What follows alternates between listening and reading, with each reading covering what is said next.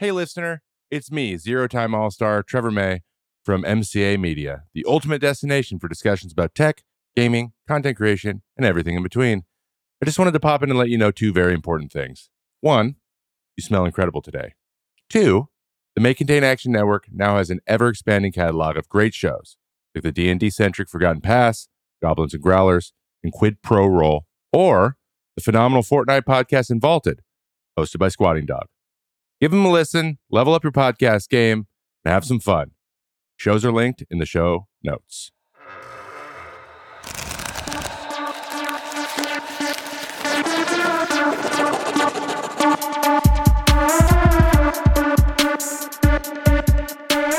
Hey Goblins, Brandon here. If you enjoy what we do and you'd like to help support us create more and maybe even take the podcast to weekly, then the best way right now that you can support us is to head over to patreon.com/goblinsgrowlers. You can find all the different stuff we do there, one-page dungeons, bonus audio for things, all kinds of stuff. So head on over there, and even if it's just $1 or however much you're comfortable doing, or if you can't put anything toward the Patreon, just tell a friend about it. Tell somebody about the podcast. That's another great way to support us. So patreon.com/goblinsgrowlers, and we'll see y'all soon.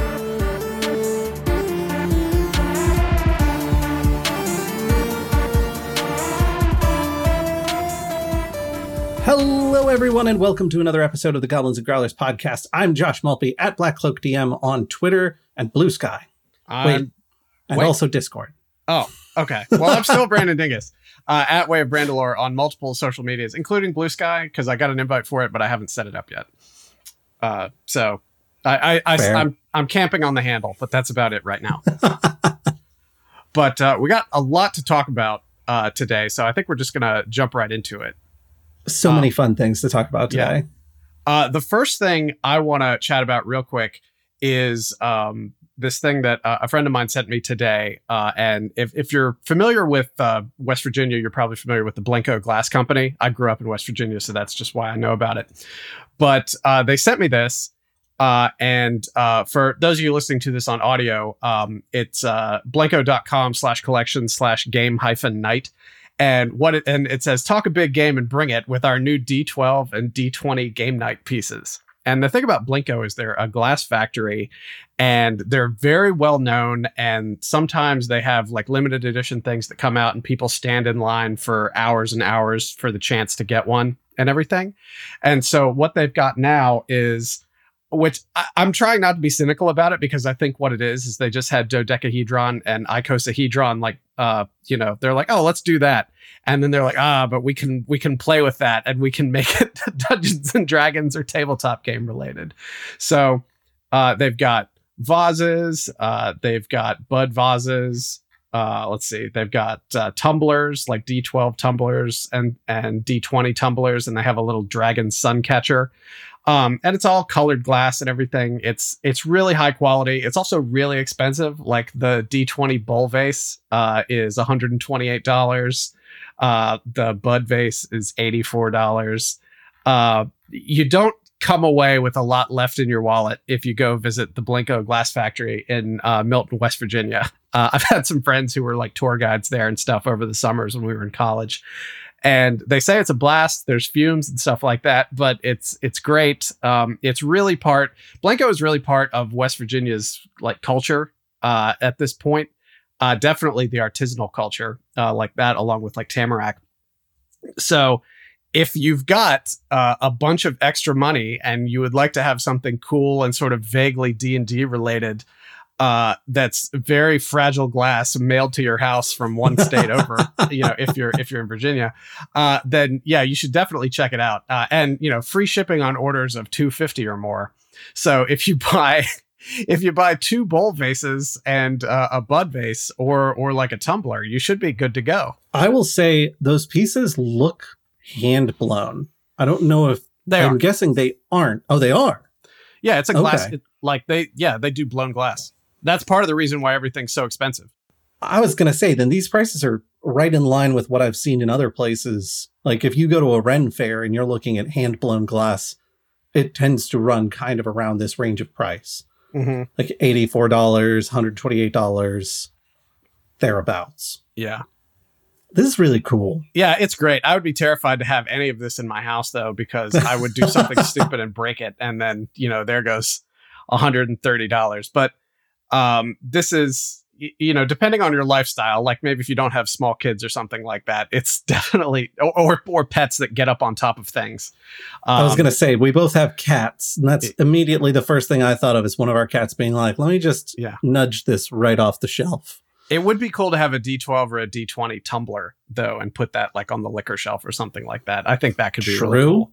I think that could be really cool. I did notice they did round openings for the D12 and D20 tumblers, which I appreciate, because I've had glasses where they do the like cornered edges, and it's not fun to drink out of. No, you're just going to make a mess, and then you'll probably drop it. But anyway, like I said, own a piece of West Virginia artisanal craftsmanship that's vaguely related to tabletop role-playing games and Dungeons and Dragons. Like they should have just released a set of like 20 or 30, and it could have been like the Fantasy Flight Star Wars dice set where you just have too many dice. I like this, though. I would have loved to have seen them try to go sort of like even further with some of the other polyhedrons. Like give me a D4 glass. It's just got like a little pinhole in the top or something, and then another hole to let air in. I could see a D4 vase being successful. Yeah, that would definitely work. And then you just get like a cube or something as well. Yeah, I mean, like I've got one of those out on my back porch right now. I don't think it was blown, but it would do the job.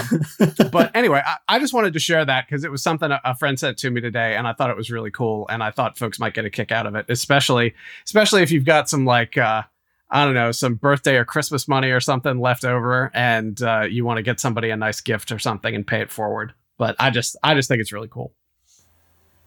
That's awesome. I like that a lot. Yeah, and we'll have the link to that in the show notes. But one thing to keep in mind is that things, like most of the time when things are at Blinko, after a while they sell out and then they're gone forever. So just keep that in mind. So jump if you're really interested in it. This limited time offer. Also, we're not sponsored by Blanco. We just think they're cool. Yeah, they're cool and they're expensive. We think that too. My word. So our first news item of the day is that WotC is back at it again at the Krispy Kreme. They have been caught once again dealing in AI art. Bell of Lost Souls did a really, really good article coverage of this. Good old J.R. Zambrano. I also grabbed the, let me see if I can get it to come up. We should send him a gift card. He makes our life so much easier. Where is it? There it is. That's the image that, it's for Magic the Gathering. It's a promo image. And they were like, no, don't worry, folks. I know it kind of looks like AI might have been involved, but AI was definitely not involved. And then several people on Twitter were like, you want to try that one more time? Like, look closely at this image, at literally anything with fine detail, and note how there's literally AI artifacts in here. Like, get the hell out of here with this. And MTG comes back. These hands are all messed up. They came back and they were like, whoopsie doodles. That is in fact our bad. You all caught that, and we did not intend for that to be the case. We're retracting the marketing images, and we're also going to reevaluate how we work with vendors. And we already are making it clear that we require artists, writers, and creatives contributing to Magic the Gathering to refrain from using AI generative tools to create final Magic products, including marketing materials. So I don't know. I feel like this is fairly standard for WotC. They put their foot in their mouth and immediately walk it back. That was great though, because like having been a manager and dealt with a lot of like client facing stuff, and it's just, you know, how those conversations go like on the company's side of things, where it's like, nope, no AI here, you know, and the boss is like, oh, okay, well, I'll tell them that there's no AI here, and they go out there and say that, and then the boss has to come back and be like, what the hell? what the hell? And then they have to just eat the crow. And like, if you're lucky, you get to tell your direct report that they have to go own the mistake. But in corporate communications, you don't get to do that. Like when I was in sales, like if you made an underwriting mistake or something, you had to be the one who called the customer and complained let them complain at you rather. Yeah. So yeah, somebody probably got in trouble for this, especially since this is like the third time this has come up. Granted, the last time it came up, it was a false alarm, but like they really can't be too careful now. This is like, again, I'm not creating a false equivalency here because it's not exactly the same thing, but this is very much like when we just kept having more racist things show up and they're like, nope, we fixed it. We've taken care of it. We've had conversations about it. Like we've reiterated where we stand. We did our quality control. Yeah. Oh, what? Oh, I'm sorry. We missed the mark on this one again. We walked into little Jimmy's bedroom and we said, now no more racist content in our books. And then we left and we figured that was the end of it. We don't know how these things keep happening. Jeremy Crawford walked into little Jimmy's bedroom and just shook his finger at him a couple of times. Now. Oh my God. The thing is, this isn't malicious. This is just negligence. Like, right. And that hurts you more. Because like if it's malicious, follow my logic here. I can see your face, but follow my logic here. If it's malicious, you can be like, oh, well, this person did it on purpose in contravention of the rules that we'd set down. If it's negligent, then you're either not communicating something to your people, you're not checking after them. People are in positions of trust that they shouldn't be in. And it's like a management issue. And it falls back on WotC to really like get their ducks in a row on this. It's a talk the talk, walk the walk kind of situation. It's almost like right after laying off 40% of your staff, your quality control isn't as high as it should be. Now, hang on. Was 40% of WotC laid off or 40% of Hasbro? The way it looked to me was that 40% of Hasbro as a totality was laid off, mm-hmm. and that included, given the number of people that were laid off from WotC, I wouldn't be shocked to find that 40% is the number there as well. According to AP, Hasbro cut 1,100 jobs. We knew that. But according to AP, that was 20% of its workforce. That's after they cut 4,400 jobs like 3 months previous. Yes, this is the second round of cuts, not the first. Mm-hmm. First round of cuts was much larger. But the first round of cuts didn't affect WotC, so that's why nobody cared in our little sphere, right? That might be right. Yeah. But it was something like they had 11,000 staff to begin with, and they're now down to like 5,000 or 6,000. Yeah. I don't want to... But that's Hasbro total, not... Mm-hmm. So I don't know exactly how many people were lost from WotC staff on a percentage basis. I do not have time to look it up, but I am dubious of that 4,400 number just based on the AP reporting that I'm finding in the quick Google searches that I'm doing while we're talking about this. I can see if I can locate the article and back myself up. And I'll put that in the show notes if I find it. But I just want to go on record as saying I don't think that number's accurate. I recall it being a much larger number than the 1,100 that came later. Yeah. But that is neither here nor there. Yeah, just in the fullness of information, this December 11th, 2023 story from AP, it's talking about the 1,100 cut. That's 20% of the workforce.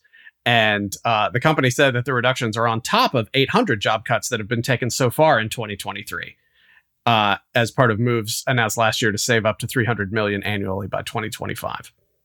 So that's maybe another 15%.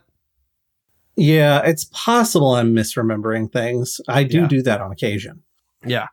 But that's neither here nor there for what we're talking about. True. Bottom line is, it doesn't matter how many people you have working there. If you say we're not going to put AI stuff out there as part of what we're doing, whether it's art in books or marketing images or anything, then just don't do it. Like, or you have a choice. You can either not do it, or you can say, well, we cut these people. So in order to do more with less, which is the classic phrase of any company that does a layoff. We're going to use AI to help do this. Now, you can say either things, and I'll respect the fact that you said either one of them if it's true, right? Right. Because you're at least being honest about what it was. But in this case, it just seems like negligence on the part of the employee and or employees or contractors even, and management on it, because somebody probably thought they could slip something in or cut a corner or something like that. They pretty specifically say that this is vendor work, which to me says that the mistake is twofold. The mistake is the vendor either didn't know they weren't allowed to use AI or thought they could get away with it. Either or is not great. And then when the piece came to WotC to do proof checking on, they didn't notice and just passed it through because they didn't look closely at it. Got to get in there with a magnifying glass to see those hands, see how many fingers are on there and which way they're bent. Well, in this case, we're talking about the dial had the little ticks on the dial to show how far the pressure gauge was. Had way too many indicators. The light bulb, maybe it was just a very discreet controller that allowed you to adjust the pressure very carefully. The light bulbs that have the beautiful steampunk filament kind of look to them. The filaments are going all over the place and connecting in weird places and vanishing in weird places. There's just if you look at the fine details on that piece, you're almost immediately this is AI. The card art isn't, but the card art's very clearly inserted. So of course it isn't. Right. That's just so interesting.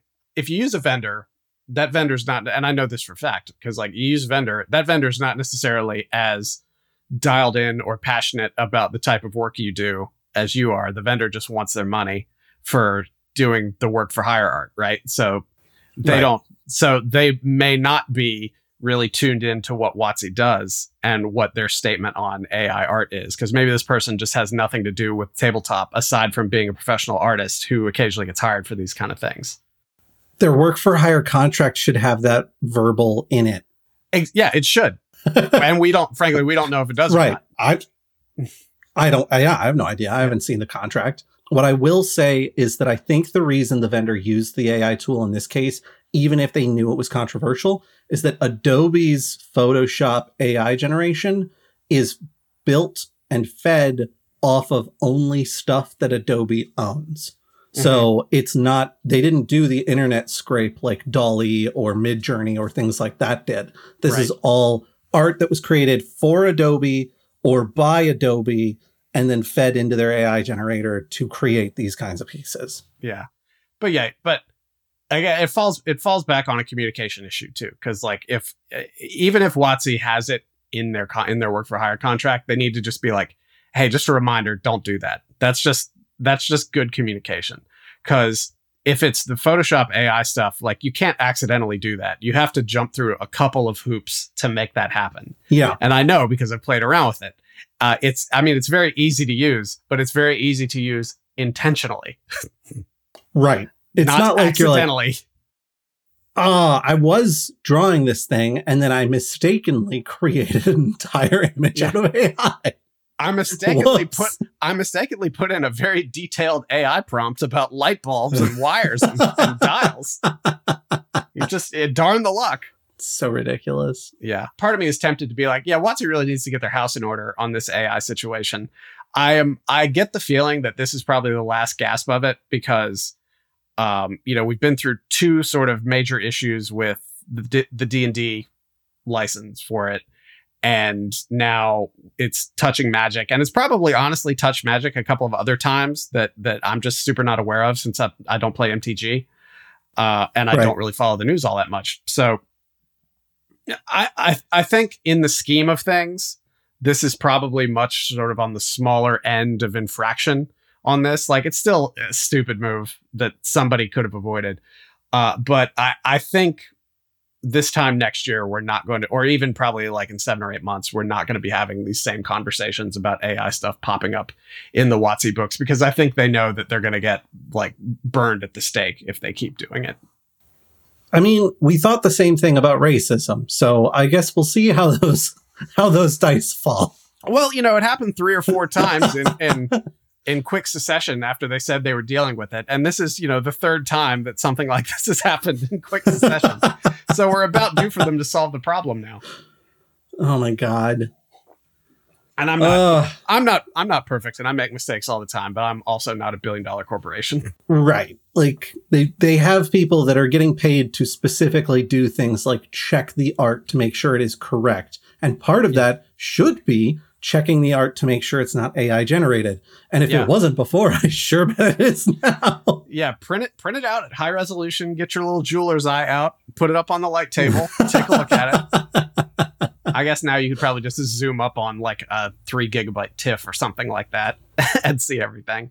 That is the other saving grace for this particular incident, is that it's a digital art piece created for digital marketing only. Yeah. It's not like they printed out 10,000 cards with AI art on them and then had to be like, beans. Yeah, and I think that's part of this equation too, is that it was a marketing image and not something that actually showed up in an actual finished product, because that's like 2 different departments. That's entirely 2 different sides of the house. And it's possible that WotC's AI, like anti-AI statements, were only from the creative side of the business, and the business side of the business either didn't think about it, they didn't have controls in place. There's a lot of things that could be different there, because we can't look at WotC as just a monolithic entity, because it's not. No. It's like looking at Hasbro as a monolithic entity. It's not, and WotC is probably just as complex within itself as Hasbro is within itself. Yeah, that would make sense. Hopefully they figured their crap out before people get too frustrated with them. Yeah. Well, like I said, we'll see where we are in a few months. And because I retract everything if 6 months from now, and somebody check me on this, if 6 months from now this has happened again, I'll probably have changed my opinion. Yeah. Yep. All right. You want to get to our primary story of the evening? Yeah. You sent me a message about this earlier today, and you were really ginned up to have a conversation about it. Oh my God. So Brandon and I were trying to figure out what we wanted to talk about, and we did, as we so often do, start looking at like Bell of Lost Souls, EN World, a few different places. Sometimes stuff happens and we miss it because we're both busy and have jobs and stuff like that. So we have to go circle back around and see what it was. Well, it's also, we can't be in all places at all times. Both of us have day jobs. Yeah, we are not professional tabletop role-playing game reporters or anything. No. That's why we have JR Zambrano. No. I don't know, because we are being paid to do this when we get sponsorships. So we are sort of professional. We're professional podcast hosts in those respects. We're not professional journalists. Yeah, all right. I'll accept that delineation. Something that came up that happened, this was about 12 days ago, our time, which I think is about, 19 days ago? Real time as this releases? Yeah, and also we're recording this really early, like ahead of the release, because we're going to be at MagFest this weekend, and we didn't want to have to be worried about that. It's the right way to be. Ben Riggs, who is a D&D historian and someone who's talked about D&D for many years, and has even a like play guide book, like a workbook that you can use as a GM. He came out and had a lot to say. We're acknowledging that he is credentialed in the space. Yeah, he is someone who has published books in the space. He has a podcast. He has a blog as well, but the blog, the last post I'd seen on it was like Halloween of 22. So I don't know that really counts anymore. But he does things. He's in the space. He's doing work. He had a lot to say about the golden age of TTRPGs is dead. Josh sent this to me and I was like, wow. Recently, I've been on a tear about hyperbolic titles on YouTube, as I've been trying to get our YouTube channel up and running again after just leaving it to lie fallow for several years. And it's like I walk back into the space and everybody's like, D&D is on life support. And I'm like, no, it's not. They're like, well, I have to title it that because otherwise nobody would have clicked on it. If you listened to last episode, you heard me complaining about this then too, and I haven't gotten over it. So basically, I'm not going to read this whole thing because holy crap, it is. Here, I'm going to scroll through it for people on video. It's like 20 or 30 paragraphs. It is so much text. From a content marketing standpoint, this is not how you use a Facebook post. Agreed. Yeah. So it's just a wall of text. There's a few things he wants to say. And we'll put the Facebook post in the show notes so that you can read through the whole thing, form your own thoughts, and come yell at us in the Discord if you disagree. Mm-hmm. He points out that the rise in popularity of TTRPGs was fueled by factors like the popularity of Stranger Things, actual plays like Critical Role, stuff like that. But he says that the golden age began around the start of the 2010s. Well, Critical Role might have been around in 2010. I don't recall exactly, but it wasn't big until like 2014. Stranger Things didn't come out till 2016. So I'm not sure what happened in the start of the 2010s that he's so excited about. Critical Role started streaming in March 2015. Oh, wow. Okay. I had to look that up because, as some of you know, I don't watch Critical Role. I don't have anything against it. It's just the episodes are very long. They are. I love the animated series, but I just cannot devote that kind of time to it. I tried to check out a few episodes of season 1 and season 2, and I just couldn't get into it. Honestly, more power to the folks for whom that is like the ideal show format. It's just not for me, and that's okay. Mm-hmm. Getting off topic. So 2015 and 2016 are two of the big things that he highlights as creating like a huge industry-wide thing. Like, he talks about D&D 5e being massive. That didn't come out till 2014. So maybe that's what he means is 2014 as around the start of the 2010s. I think of that as mid 2010s, but that's okay. I mean, it's easy enough just to say in 2014 when the 5th edition of Dungeons and Dragons released. Right. Which then led to a popular resurgence of the game, exemplified by Critical Role and the property's appearance in Stranger Things. Exactly. Yes. Although I think Stranger Things, they're playing AD&D, aren't they? Yeah. Still, it's enough to get D&D to be more of a household name, which is good for WotC. Mm-hmm. So he talks a lot about like the rise in popularity and like how big it all gets. And then he rightfully talks about how at the beginning of 2023, we have the OGL nonsense with WotC that I'm not going to go into any detail on because I think you and Noah covered it beautifully literally 2 weeks ago. Mm-hmm. So I don't need to go into it really at all. Yeah. But just to say that WotC really messed up by doing that. Yeah. He keeps talking about the death of the OGL. Let me interrupt you for just a second. Go on. Because I feel like we haven't set the stage for this thing really, really well, other than just to start going through it line by line. But, you know, you could use a lot of words to describe this. Some people might call it an essay. Some might call it a screed. Some might call it a rant.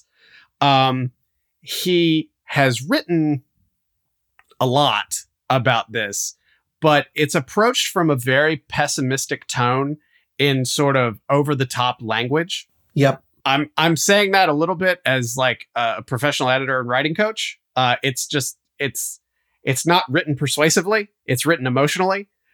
So that's part of it too. Like you have to sort of take some of this with a grain of salt because it really does feel like somebody opened the hinge on the side of their head and just dumped it out onto their keyboard. So the general sense that I get from reading this is just frustration.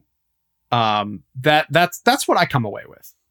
To me, it reads a bit like something someone would write 3 beers deep at 2 a.m. Yeah. It is pure unfiltered thought flowing onto the page. Mm-hmm. At least that's how it reads to me. Yeah.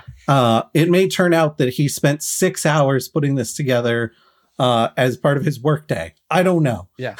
But I will say, there's a lot in here that just philosophically I do agree with. I certainly don't agree with all of it, and I don't agree with the way a lot of it was phrased because it was done sort of in a very hyperbolic fashion. But they're boil things down to sort of their rational, logical points, and I do agree with them. Hyperbolic? Brandon, are you talking about section openings like "The doom of our time approaches"? Yes, that may be an example that was leading us into. Possibly. Just possibly. Oh my God. Yeah, it is. It's very dramatic. It's very over the top. It reads like the sort of thing you might expect from someone's like one person play about like the fall of D&D. Yeah. Like, and let me get back to this because I want to be really clear about this. I don't like being negative. I don't like ragging on people. And I've said many times that if somebody has the guts to just step up and put something that they created out there, I'm going to respect that. So I'm not trying to knock this all that much. Like, I disagree with a lot of it. I think it was written in a way that indicates that like I said, that it was done sort of with a lot of emotion rather than sort of a logical like analysis. It's something a person did because they felt this way about it. And I respect that. Would I have done it differently? Yes. But I'm not going to sit here and say it's terrible. There's just parts of the language that I think does not serve the point that's trying to be made. I mean, I think that's fair. I'm not mad at like how he's trying to frame things. It's unnecessary. It's the sort of thing you might see on headline article of a rag magazine at a newsstand at the end of the aisle in a grocery store. It feels very negative in a way that is unhelpful. Well, it's catastrophizing. Yes. That's the word I'm looking for. Yes. And I'm not mad at the creator for feeling this catastrophic way. It's just a little bit like, do you actually feel like things are this bad? I don't know that I believe that you do. Yeah. Because I certainly don't. And I, in theory, am just as tuned in as the average person. Yeah. Well, let's get back to going through some of the points. I interrupted you just because I wanted to make sure that we're very clear that we're not hating on somebody. Listen, I didn't know this guy's name before finding this Facebook post. I think this Facebook post is over the top. But there's a fair few things in here that we just haven't gotten to yet that I do very much agree on. Actually, our next bullet point is the fracturing of the community and how a bunch of people came out and were like, oh, we're going to make our own system with blackjack and hookers. And I remember we were at MagFest last year at the booth, and it was literally the last day of MagFest. And another TTRPG creator stopped by the booth and he wanted to talk to one of us. And I happened to be free. So I stepped out of the booth to have a conversation with him. And he's like, what do you think about all this OGL stuff? And I was like, well, we'll see how everything shakes loose. I think Wizards is making a huge mistake by doing this. I think they're basically telling everyone to go make their own thing instead of contributing to the 5e community, which that's only going to hurt market share. And he was like, that's what I'm afraid of. And I said, okay, walk me through that thought process. And he goes, well, if we all individually decide to go do our own thing, then how do we share our toys? Are you sure this wasn't me who was talking to you? No, this was, I'm trying to remember the name of the company and it is not coming to me. I mean, if you listen to the show, please feel free to hold your hand up because I know for a fact we had a conversation at MagFest, but he was basically like, if we all fracture into 1,000 little pieces and then all go in separate directions, then you can't have supplements that are being made by Kobold Press that work with your thing. You can't have, 5 different very small indie creators who are building something that then attaches to your thing cleanly, because where is the guaranteed market share for them? Where's the revenue? Where are they going to make that work? And that's something I've been saying for a long time too, because Ben Riggs in this Facebook post calls it balkanization, which is the perfect term to describe what we're talking about, because you had something that was unified under an umbrella, and it's getting broken into probably 2 or 3 large pieces and then 97 smaller ones. Yeah. But I think that doesn't take into account the unexpected boon of 5e being in Creative Commons now. Right. And that's, as I was reading this, I was like, wait, when was this written? Because if this had been written January 15th, 2023, then I would have been like, oh, wow, okay, this is someone who's really got his finger on the pulse. That's not the case. This was written January 3rd, 2024. Yeah.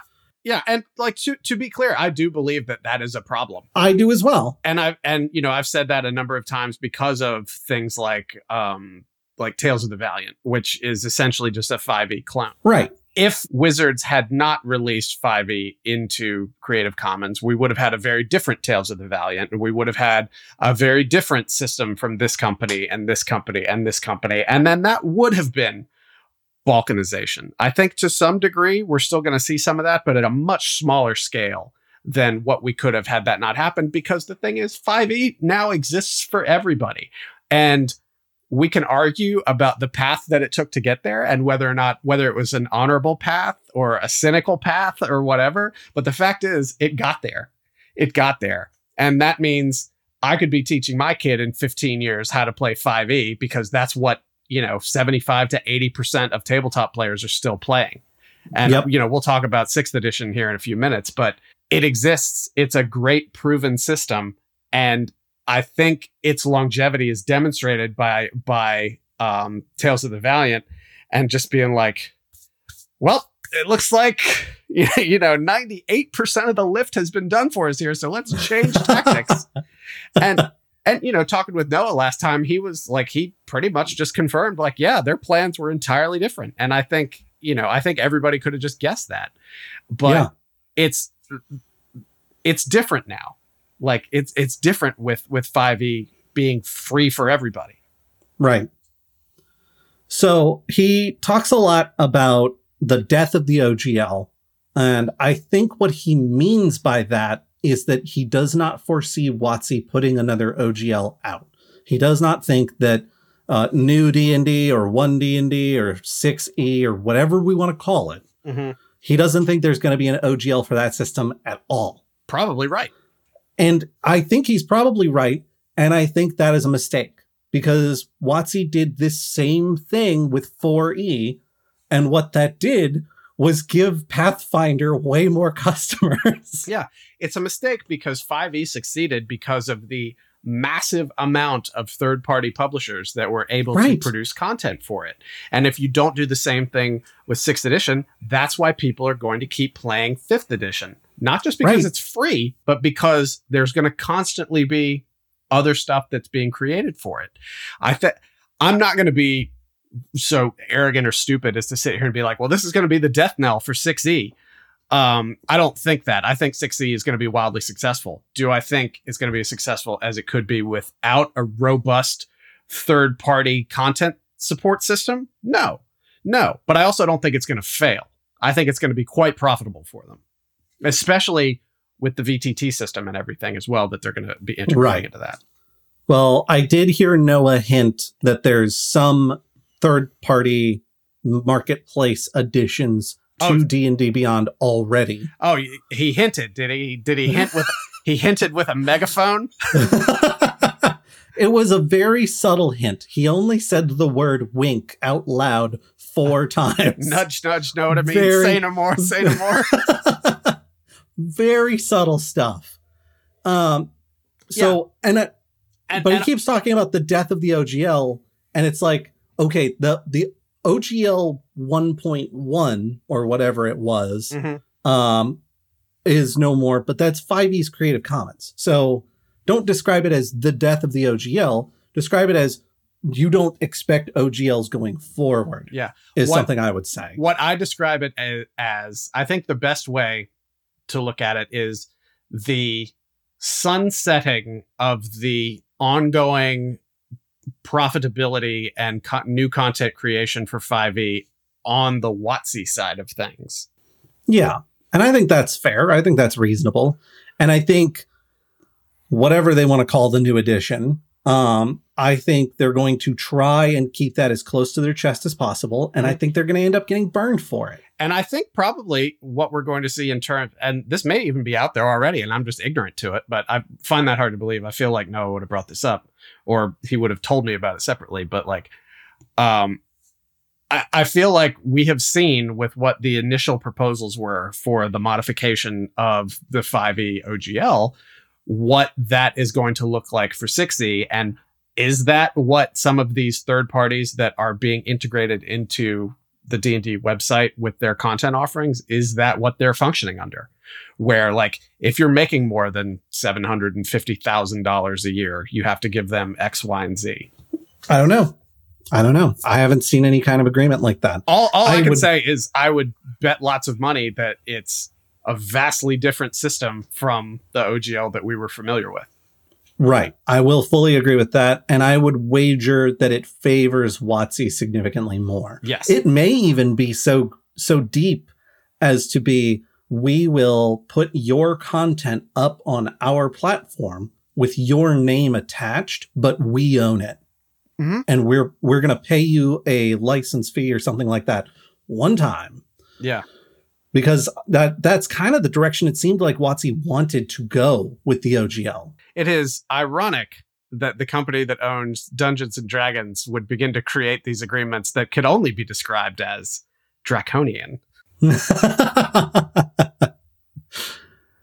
So, all right, let me get back to kind of going through our lines here. He talks a bit about the fracturing of the community and it being like, people have said that it'll be like the blooming of 1,000 flowers, and maybe it will, and they'll be all so captivating that lawns will go unmowed, pets unfed, and diapers unchanged because we're all so busy playing one of those games. This is the part where I'm going to just out and out say I'm doing a Liz Lemon eye roll at this point. Everybody, like, this is such a niche hobby. That was never in the cards. No. So, and I think his point is he doesn't anticipate that all of these systems that are blooming out of the OGL situation are going to be so extreme and so amazing that they will have massive, massive followings all their own. And he's right. And I think he's absolutely correct in that. Yeah. I think that's true.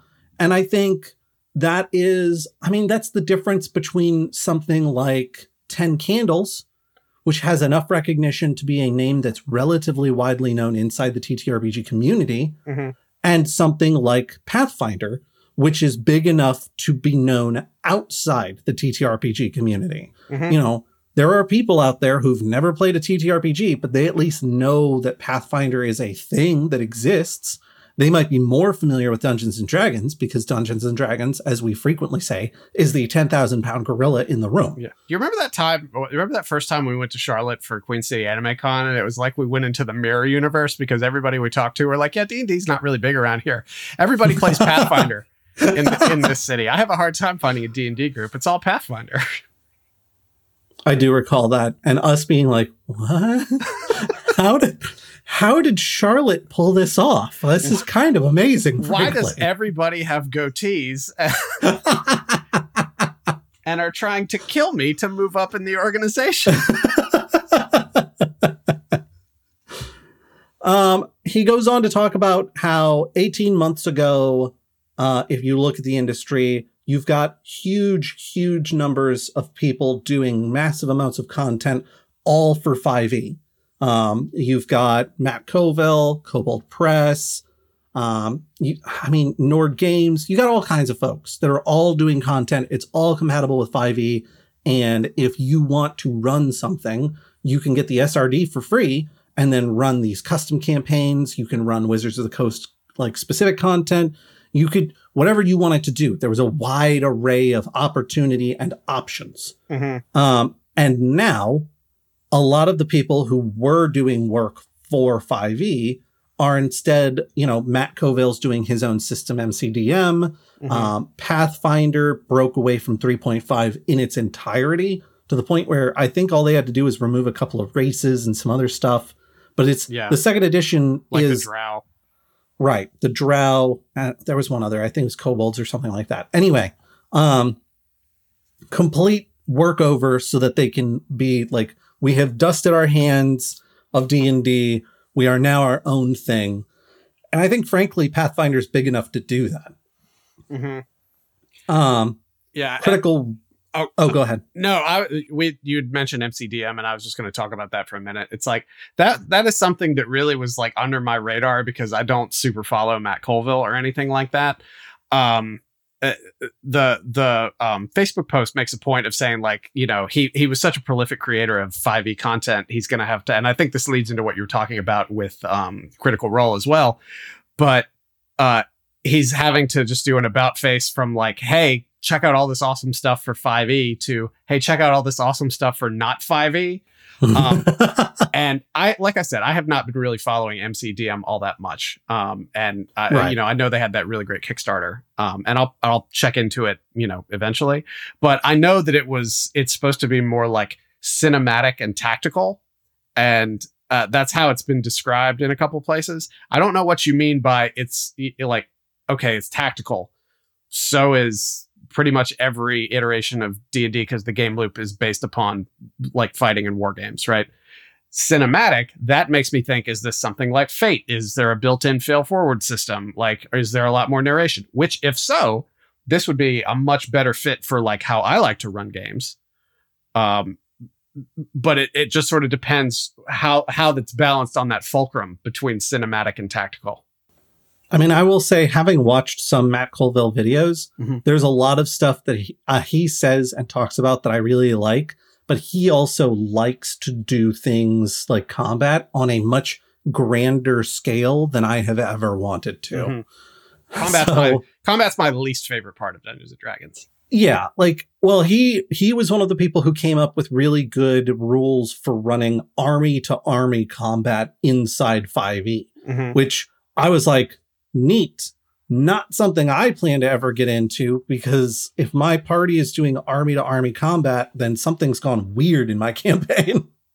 But I understand my campaign is not everyone's campaign. And I imagine that advice was incredibly helpful for some folks. And I imagine those folks are very excited about this new system that's coming out because it's going to be more of that. I think when he talks about being tactical, I think those are the sorts of things he's talking about. Well, that's good. Like, if it's something different, then it's worth checking out. But then again, that also feeds back into that balkanization argument. So, there's definitely, there's no denying that there's an element of truth to that. However, and we'll get to Critical Role in a second. It doesn't matter how much we talk about like, oh, this is really going to sort of split the player base and the fan base and everything like that. Like, let's imagine this is a pie chart, right? We got a big pie chart that's tabletop role-playing game system popularity. Dr. Glocken is so mad right now, but go on. Yeah. Well, at least I'm not using a bubble chart. If I were using a bubble chart, I would hate myself. But just imagine it's this giant pie chart of essentially market share, right? And so between 90 and 99% of that pie chart is going to be Wizards of the Coast. So that leaves us like 10% there, 5 to 10% that's other things. And I'm just pulling these numbers out of my ass. They're probably very wrong, right? But I think it illustrates the point. I firmly believe that after everything that happened with OGL and Creative Commons, D&D is actually more stable and strong now than it was before, right? I think that stuff like MCDM, stuff like Tales of the Valiant, we're talking about peeling off maybe between 1 and 5% of all that. So I think the balkanization is going to happen, but it's going to have much less of an effect on the major player in the space because D&D it owns the market. Wizards of the Coast owns the market for this. I don't know what it would take for them to not own the market anymore, but this ain't it. Giving people the most popular edition of Dungeons and Dragons for free in perpetuity is not how they're going to make people run away from it. And again, it doesn't. No. we have to think about where the discussion ended up, not how we got there. It doesn't matter what was happening to get us there, because in 5 years, people aren't going to remember or care about that, or both. It's just that, oh, hey, they released 5e to Creative Commons. Yeah. Yeah. And if I were a cynical person, I might say that in a few years, we might see a little bit of spin being retroactively applied to that decision in a lot of marketing materials from a popular tabletop role-playing game company. Yeah. Yeah. It's totally possible. Yeah. But I hijacked you because you were about to talk about Critical Role. He just goes on to talk about how Critical Role is also going to go off and do their own thing. Mm-hmm. But he specifically starts talking about that in terms of like, oh, what if the 2.1 million people that watch Critical Role are like, oh, we don't want to buy 6e. Like, what does that look like? And it's like, that's not how that works. No. It's a Venn diagram at most. Like, no one, I think, is going to go, I really like Critical Role. I really enjoy their campaign. I will now exclusively play Critical Role games. Mm-hmm. I guess I say no one. What I mean is the vast, vast majority of people will not do that. The needle will not move. Right. Yeah. And you're right. And I think his argument is coming at it from the wrong frame of mind, right? People don't watch Critical Role and enjoy Critical Role because it's Dungeons and Dragons. People watch and enjoy Critical Role because it has high production values with professional actors who produce an entertaining product. Yeah.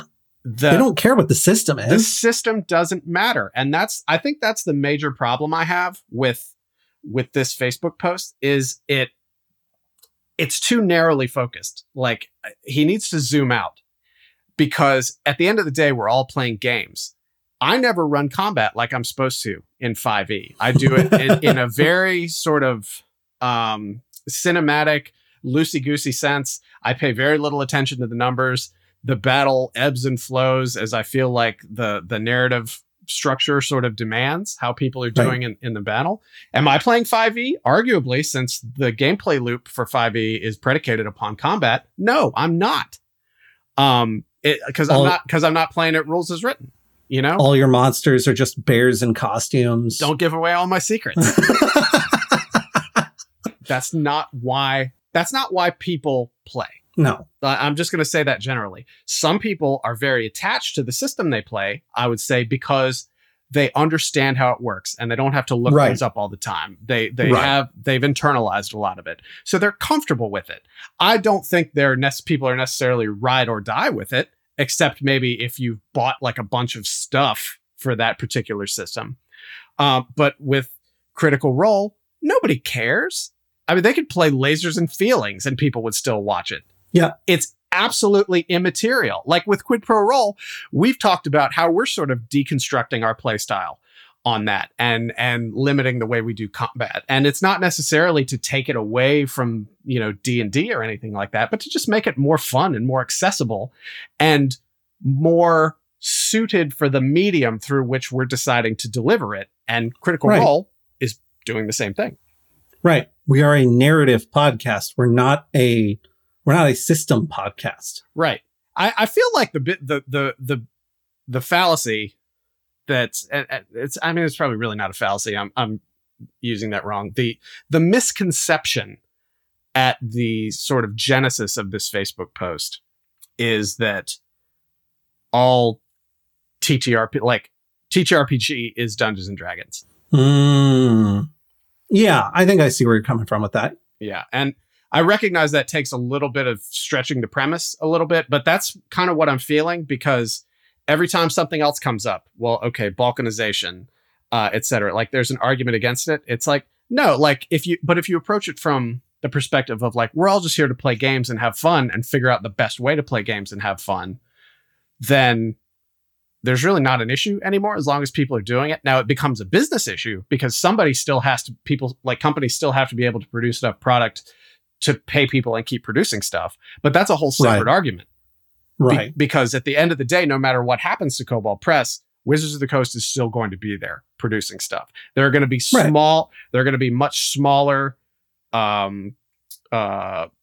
publishing companies, writers, etc., who are going to be creating stuff. So it's not going anywhere. No. And I think the thing that concerns him and the reason he highlights it is actually in this next section. All this has happened before. Where he talks about in the 1990s, TSR embarked on publishing setting after setting after setting. And by 97, there were over a dozen settings, and people started being fans of individual settings instead of the D&D product as a whole, and would only buy products for that setting. Well, I think there's a couple of things to keep in mind there. First of all, the niche of the hobby was a lot tighter in 97 than it is now. There are way more people in the hobby right now than there were in 97. And I know this because I have lots of people when we host public games who show up with their kids and are like, my kids wanted to get into D&D and I haven't played in over a decade. So I thought I'd come to something like this where it sounds like your GMs are professionally trained. They know what they're doing. They can handle some newbies without any concerns. And also it's a pickup game. So no one's going to be mad that we show up this time and maybe not next time and maybe again the third time or whatever. That's the environment right now. There's way more people interested in D&D than there was in 97, without question, without a single doubt. There's way more people in the community. So the concern that, all of these are going to break apart and there's not going to be enough fan base to support any individual thing, I think is fully incorrect. I think there will not be enough fan base to support all of the individual things. I think there's going to be some pieces that end up, we think of The End, where you and I tracked down the author. The Joe Jonka trilogy. I suggest anybody who doesn't know what we're talking about, go back a couple of years in the podcast and find the 3 episodes we did investigating, locating, and interviewing Joe Jonka. But that's a system I never heard of. Well, it was pertinent. And I we ended up discovering almost as an archival piece and being like, this is fascinating and also really cool and also way ahead of its time for the material that it is. I think we're going to see several of those in the next 5 to 10 years because there's going to be settings that people were like, you know what? I'm tired of WotC and their nonsense. I'm going to come up with my own thing. I'm going to build it. I'm going to create it. It's going to be beautiful. And I'm going to release it into the world. And we're going to see what happens with it. And it's going to make it a short distance. And then it's going to peter out. And it's going to be because there's too many people looking in too many different directions for too many different things. That, I think, is a reality here and is kind of what Ben Riggs is concerned about and is a valid concern. But that's not a TTRPG reality. That's a business reality. Right. Yeah. That's not the whole community vanishing. They're still going to be playing something. And I don't think it's, people like to be like, oh, it's the death knell of XYZ. And it's like, no, I don't think it is. I think it's going to be something different. And different can be scary, but it's usually not bad. Yeah. And they say, he says, TTRPG audience is fracturing at the seams and it will hurt sales and growth. Well, of course it will, because it's change. And whenever the status quo changes, there's always a fluctuation in sales until we find a new equilibrium and we have a new status quo. But I'll give you a spoiler. Right. The new status quo is still going to have Wizards of the Coast, Dungeons and Dragons as its foundational stone, as this very large, gravity-inducing foundational stone. But it's sun-like gravitational stone. I will say, though, he's right that TSR got really publication crazy there, and they saturated their very small market. And they were spending very unwisely on things. And I think part of the consequence of that is, for many years, I was complaining that all 5e gave us was Forgotten Realms. Everything was Forgotten Realms because they learned a lesson. So, all right. I'm trying to think what I wanted to cover next. Oh, he talks a little bit in here about how challenging it is to make a new TTRPG and how difficult it is to have that be a success by any measure. I think that's valid. I think that's accurate. He talks about the impact on content creators, about how folks like MCDM and Critical Role are now going to stop talking about things like 5e and start talking about the things they are creating. I think that's accurate and valid. But I would also point out, I don't think any of these creators are tearing down their archival works. Mm-hmm. They're just not creating new work to support something like 6e. Yeah. Let me ask you this. Go on. Do you think there's any part of this? Because let's look at the common thread here of some of the people that were mentioned in this post. We have Colville, we have Critical Role, we have Kobold, right? These are people who are or people and or entities that already had massive followings and fan bases and customer bases. And now they're spinning off and doing their own thing, right? You could make an argument that really screws over the small independent publisher who's trying to break in, because you had a group of people who were already predisposed to sort of like third-party creators and things like that. Well, now the people who were fans of this one and this one and this one are branching off with them. And almost they're drowning out the even smaller voices, right? Because with as big as WotC is, you might as well say Kobold Press and Matt Colville are like, first equal in runner-ups. Like there's probably a series of like 7 or 8 different companies and people like that. And certainly Matt Mercer's part of that. Right. So yeah, it does mean that it's going to be harder for smaller publishers to break in. But anytime you're trying to enter a market and you're challenging the sort of existing, dominance in that market, it's always hard. Like that's why it's called a marketplace of ideas, because you just have to have an idea that's good enough to pick up some momentum and break through the noise. So what I'm saying there is like, that's really no different than how things have been forever.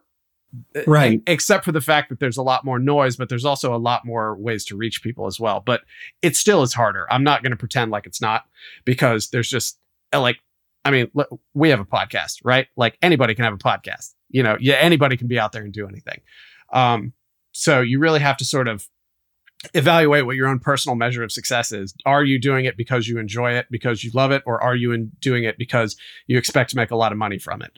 Because if you're doing it for the first reason, then you're going to be fine. If you're doing it for the second reason, well, then good luck. And I hope you're part of the 0.5% that actually is able to break through there. Because also most ideas aren't original anymore. It's a spin on this and a spin on that. And I think we can, and it would be easy to say, oh, well, we can see that by looking at Tales of the Valiant and how it's basically a carbon copy of 5e. But that's different because that's a business decision they made, which I totally understand and support from their perspective. And I'm kind of rambling a little bit now because I'm going off on a tear, but I think you understand what I was trying to say there. Like, I'm not invalidating Ben Riggs' opinion on this. I think there's a lot of nuance to look at as part of it. And also, like, is it worth complaining about something that was probably never going to affect you in the first place?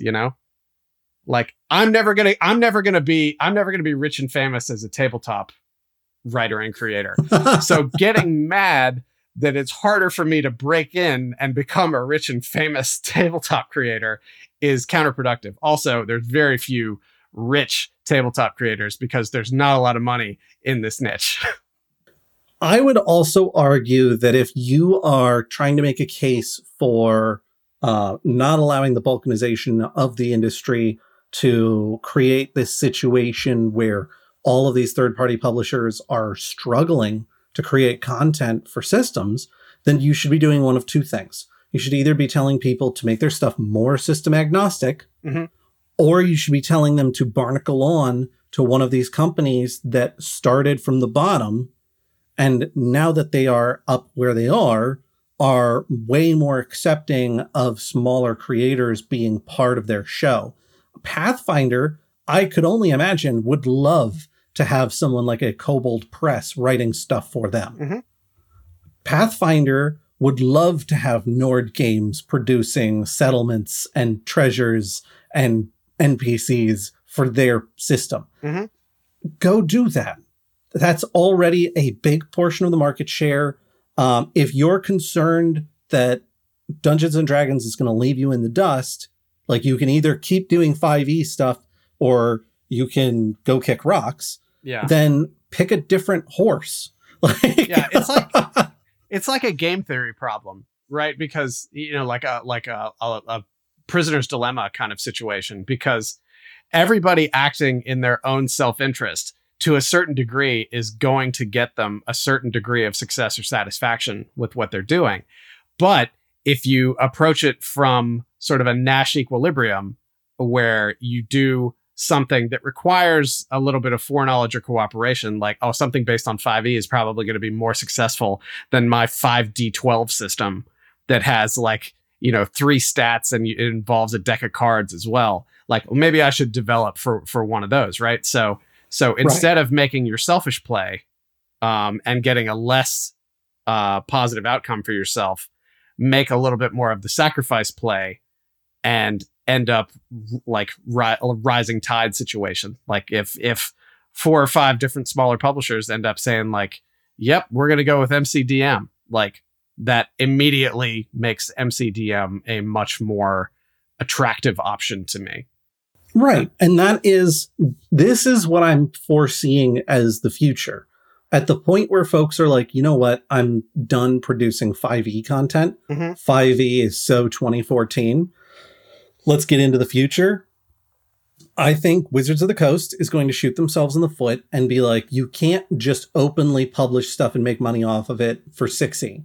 Yeah. We just don't want you doing that. We want you to work with us only so that we can quality control and also make that sweet, sweet dollar bills. And that is going to end up, now that the industry is where it is, I think that's going to end up with third-party publishers going to people like Kobold Press, like Paizo, like Matt Colville maybe, I don't know, like Critical Role, and be like, we want to create stuff for your group. We want to create third-party industry standard stuff, and we want the license to be able to do it under like an SRD, that sort of thing. And I think they're going to be able to do it because all of these creators are like, well, yeah, that's why 5e was so successful. So of course we would love for you to do that. Well, yeah. And like the sort of post-apocalyptic ruinous balkanization scenario that's being described only becomes a reality if everyone only works toward their own ego on it, right? Like, which some of us are too small for that. Some of us are too small for that, and some of us are too smart for that. I would. It's the difference between an emotional decision and a business decision. You make a business decision to keep producing 5e content because there's still a long shelf life left on 5e, even if the OGL stuff, you know, tasted a little sour to you 13 months ago, right? But you make a business decision knowing that that's the thing to do.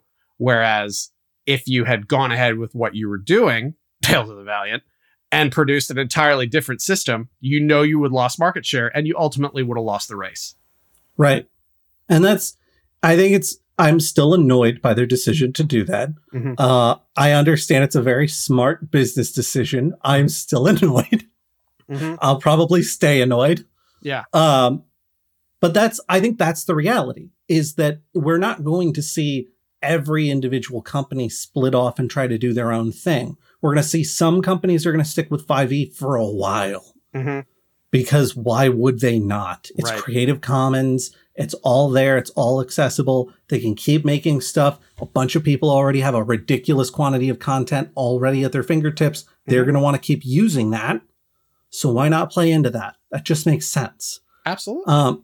And some folks are going to spin off and do their own thing. But I think those are the folks that are big enough to feel like they can get away with it. Your Critical Roles, your Matt Colvilles, your Kobold Presses, your Pathfinders. Everybody else is going to try and find someone to get in line behind and pick and draft off of them, to use a racing term. Yeah, and you just got to figure out, like, and presuming that D&D is not your horse, or 6th edition is not your horse, you got to figure out what's the next best horse. Yeah, exactly. Yeah, and before anybody calls me out for it, just in case somebody does, yes, I did say that you should fall in line and support something that has a chance of business success.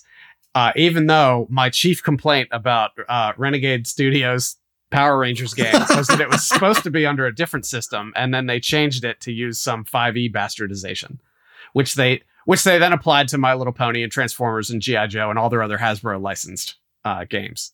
I was looking at the My Little Pony book. It seems a little bit more different from 5e, but it's still, you can tell there's 5e DNA at the core of it. Yeah, exactly. Anyway, that's just in case somebody wants to call me out on that. I wanted to just go ahead and acknowledge that. So I know we're already over an hour. There's just a couple more things I want to cover. He talks a little bit about MCDM's backing success being massive, being some of the best backed stuff we've seen in a long time. He thinks that it is the last time we will see something get that much backing. And I think he's full of himself. Yeah. I think that's absolute nonsense. Yeah. I think from the perspective of any other Kickstarter that MCDM does to create supplementary material, it's certainly going to come in underwhelming compared to that. But that happens all the time when you have repeated crowdfundings. Like the first Mystery Science Theater crowdfunding that happened, 10 years ago at this point? Something like that. It was somewhere between 10 and 7 years ago. But they got like $1.6 million or something like that. And they've had a couple since then. But the one they just had didn't meet its goal for the first time ever. Because there's diminishing returns. Well, it's also, I don't know, the original Mystery Science Theater 3000 was something very special. And I think Rift Tracks, which spun off and did its own thing, is very successful because it is that original MST3K group. No, it's not. Well, okay. All right. It is round two. It is round two, not round one. But it's when Mystery Science Theater 3000 went off the air, it is the group that was running that show. I'll put it that way. Yeah, it was Mike, Kevin, and Bill. Right. But Joel was the one who's behind all the subsequent revivals of MST3K. So it's not like it's just some strange person doing it. But no, Rift Tracks is successful because its production costs are super low because it's audio only. No, they're doing video now. Oh, really? They are getting the rights for videos. They started out just getting the rights for shorts because it was really easy to get the rights for 1956 educational videos. But they've expanded now. They have a subscription service. And on that subscription service, they have a library of movies, shorts, and even live shows that are just available to their subscribers. What I mean when I say that Rift Tracks production costs are low, Rift Tracks doesn't have to have a studio with a set where they have set pieces built. Right? Very true. Yes. The original MST3K was filmed on a couch. Yeah. So I think it's a little bit of a tangent, a little bit of a Russian arcade, but I think the reason why Rift Tracks remains so successful is because people really enjoyed the comedy of Mike, Bill, and why am I blanking on his name? Kevin. Thank you. You literally just said them. They really enjoy the comedy writing style of those three individuals. Now, at the point that they retire, Rift Tracks might very well just fall apart. I don't know.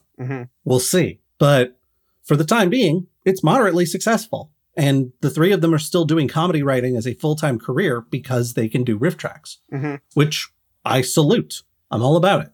But I think that they haven't captured that same sort of energy in any of the MST3K revivals that I have seen. And I think that's part of why they missed their most recent Kickstarter funding, is because the writer's room just it didn't have that same kind of energy. And I would argue that for these tabletop Kickstarters, Tales of the Valiant, MCDM, we're going to come around in, 8, 9, 12 months to the next Kickstarter for them. And the energy's gone because the urgency, the urgency is already mostly petered out at this point. You still run into people who are like, I don't want to buy anything from Wizards. Wizards tried to screw me. And whether, doesn't matter if you believe that or not. Right. But there's going to be fewer and fewer people as time goes on who let themselves be upset by that. Yeah, there are going to be groups that have changed from D&D to another system because of all that stuff.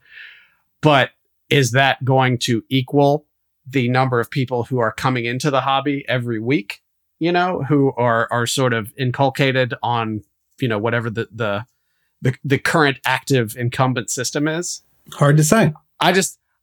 The gas has to run out of this argument. Because it's impossible to sustain outrage over long periods of time. And we're seeing the outrage tank has been running on fumes for several months now. And I'll agree with that. And I think those fumes have been what's been pumping up a lot of these Kickstarters. Yeah, I think that's fair. Now, that's not to say that Matt Colville was going to do a Kickstarter for a new system and it wasn't going to succeed, right? Like, I still think this stuff's going to succeed. It's just going to succeed with a much lower amount collected. Maybe. I think it depends on what it is. If it's something that already has a very significant following and already has a bunch of people who are very interested in the specific style of the person presenting it, I still think those kinds of Kickstarters are going to be knocked right out of the park because the interest in the industry has grown so much larger than it was 20 or 30 years ago. You could be right. There's just more people willing to shell out for it, especially when you've got $70 AAA video games that are released with so many bugs in them that they're borderline unplayable. Like, yeah. At that point, you'd much rather have a TTRPG. Maybe I just have a much more sort of adult perspective of money than some people who are backing a lot of these. I think that's valid and accurate. I think if you're thinking about money in those kinds of terms, maybe watch some popular Twitch streams and just witness how much money flows into those pockets at a rapid pace and how it's very frequently the same like 10 or 15 folks. Mm-hmm. Yeah. I mean, I know that from a lot of our donation streams. That's true. Yeah. So he talks a little bit about how Tales of the Valiant is poised to be the next Paizo for 5e. And I think that's not entirely accurate. I think they have the potential to do that, but they're not doing it right now, certainly. I mean, this is treading on some ground we've talked about before, so we don't have to spend a lot of time on it. But bottom line for me is that is not the case because 5e is free. Yeah. I don't know why I should pay for the Tales of the Valiant books, except maybe the bestiary. Like, I don't see any reason to buy the core rules, but I'll buy the bestiary, which would probably give me some cool original monsters. There's no incentive for anybody to switch over to Tales of the Valiant. I will continue to say that until the day I die. There's absolutely no incentive for me as a player to switch over to it when I can take the free 5e rules and maybe just buy your bestiary or something like that and use it since it's going to be compatible. Yeah. And then at the end of the post, he says, what could change this grim future? I suppose a group of publishers coalescing around a single system might change matters, or something truly inconceivable, something like giving 6th edition D&D an OGL or putting the rules in the Creative Commons. And after last month's blood sacrifices upon the altar of profitability, who is even left at Wizards with the power and experience to advocate for such a thing? Layoffs suck. I've been laid off before. Layoffs absolutely suck. Yeah, they're awful. But it is a business decision, and let's not tie it up in all this really out there emotional language about blood sacrifices and the altar of profitability. We all know what public companies are, and we all know how they function in a capitalist economy. It is what it is. If you work for a company, there's a chance you're going to get laid off. That's just the way it works. Yeah. If the company is not profitable enough and you are in a department that is considered, what is the word I'm looking for? Superficial. Redundant is the word you're looking redundant. For. Yeah. Then you will get cut. Yeah. That's the reality of it. And, I'm not looking at Hasbro's P&L or anything like that, but clearly they've decided that they need a higher profit margin. And that's why they did what they did. I don't agree with it. I think they're making plenty enough money already. But, I think, and this goes back to a lot of the issues I've had with people who are reporting on the WotC layoffs and stuff, right? It's like, oh, this is the death of D&D on life support. No, it's not, man. No, it's not. I've had to lay people off. I've been laid off. I've been just a survivor who stuck around after the layoff, the work still gets done. You find ways to get the work done. And it's stressful and hard on the people that are still there, but the work still gets done. Dungeons and Dragons isn't going anywhere. And that may be the most unpopular thing I can say these days, but it's just not. And I'm sorry. Like, I will be very surprised if I'm ever wrong about that. And that is not coming from a place of arrogance or anything. I think 1D&D, 6e, whatever you want to call it, it's going to feel very different from 5e. Mm-hmm. But I think it's still going to be the 10,000 pound gorilla in the marketplace. Mm-hmm. Even if they scare off a large number of their following by not allowing them to just produce content and make money off of it, I think it still remains the household name for TTRPGs. Yeah, that's like saying it goes from being the size of Earth to the size of Mars. It's still a fucking planet. Right. The rest of us are at most a Pluto, and our planet is arguable. Yeah. Our planet status. Yeah. We're all floating around in the asteroid belt. Well, you and I are certainly. Well, that ended up being quite a tear that I wasn't expecting to go on that long. Yeah, it went a little bit longer than I anticipated, but I think this is something where a lot of people are feeling a little bit hesitant about where the industry is at right now. And I think they're valid to have some concerns, certainly. Mm-hmm. But I think this is over the top. I think it's needlessly over the top. Yeah, I just want to be really upfront and say thank you to Ben Riggs for being sort of in a headspace to put your thoughts out there. Because I may not agree with everything you said. I agree with some of what you said, but it was able to start a conversation and get some people talking about it. And, hopefully folks in the comments are going to talk about it too. And I'll be paying attention to that. And I'm happy to have you yell at me in there. That's fine. That's totally fine. But if you are listening to this on audio, do us a favor and head over to the YouTube channel. Just search for Goblins and Growlers on YouTube and just hit us with a subscribe on there. It would be very kind because we're trying to take a lot more advantage of that platform for a lot of creative and metrics oriented reasons. So that would be awesome. And after you do that, it becomes really easy to just copy and paste that link to the Goblins and Growlers YouTube and tell a friend about the Goblins and Growlers podcast, which studies have shown is the most effective and efficient way to get the word out about the podcast to help us build audience to listen to me rant about stuff and justify business decisions by billion-dollar corporations, which is, I'm really reading the room. I know what people want to hear. People love supporting billion-dollar corporations. Absolutely. I know this to be true. Yeah, absolutely. You can also yell at us on the Discord, bit.ly/Goblin Discord. You can go to the GGP channel or just yell at us pretty much anywhere on there. Also, check us out on our monthly gaming newsletter, which I'm committed to it only being monthly. It's got news and reviews and all that stuff, and I'm trying to add a little bit more stuff to it. You can find the sign up link to that, linktr.ee/Goblins and Growlers. What else, Josh? I always miss something.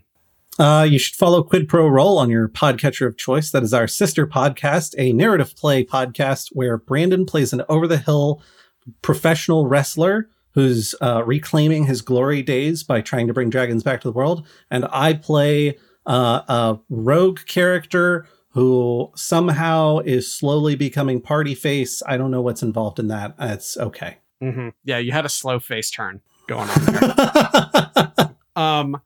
But if you saw us at MagFest, thanks for coming to say hi. Sorry we didn't put this out early enough to let people know we were there, but we've got we had panels going on, and I bet they went really well. Well, given the shenanigans with MagFest this year, I think we ended up with 4 panels all told between all of us? 4 of like the 15 that we submitted, I think. Yeah.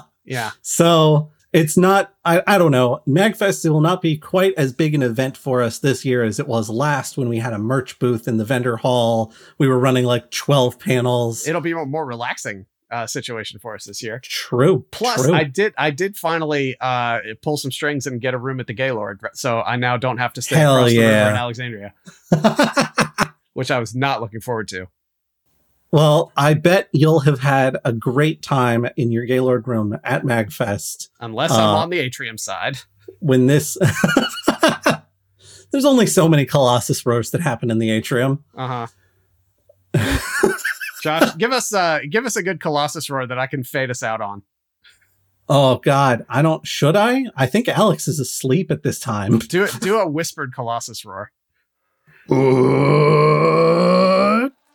Yeah, that's fine. It's kind of Tim Allen, but it'll get us there. All right, it's not the same if I can't do it at the top of my lungs. I'm sorry.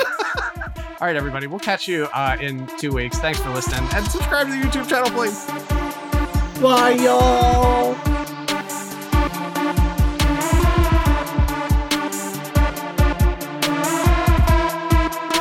If you like what you hear, consider subscribing and giving us a review over on Apple Podcasts. Especially early in the feed, subscriptions and reviews are super helpful for bringing new listeners our way. Thank you.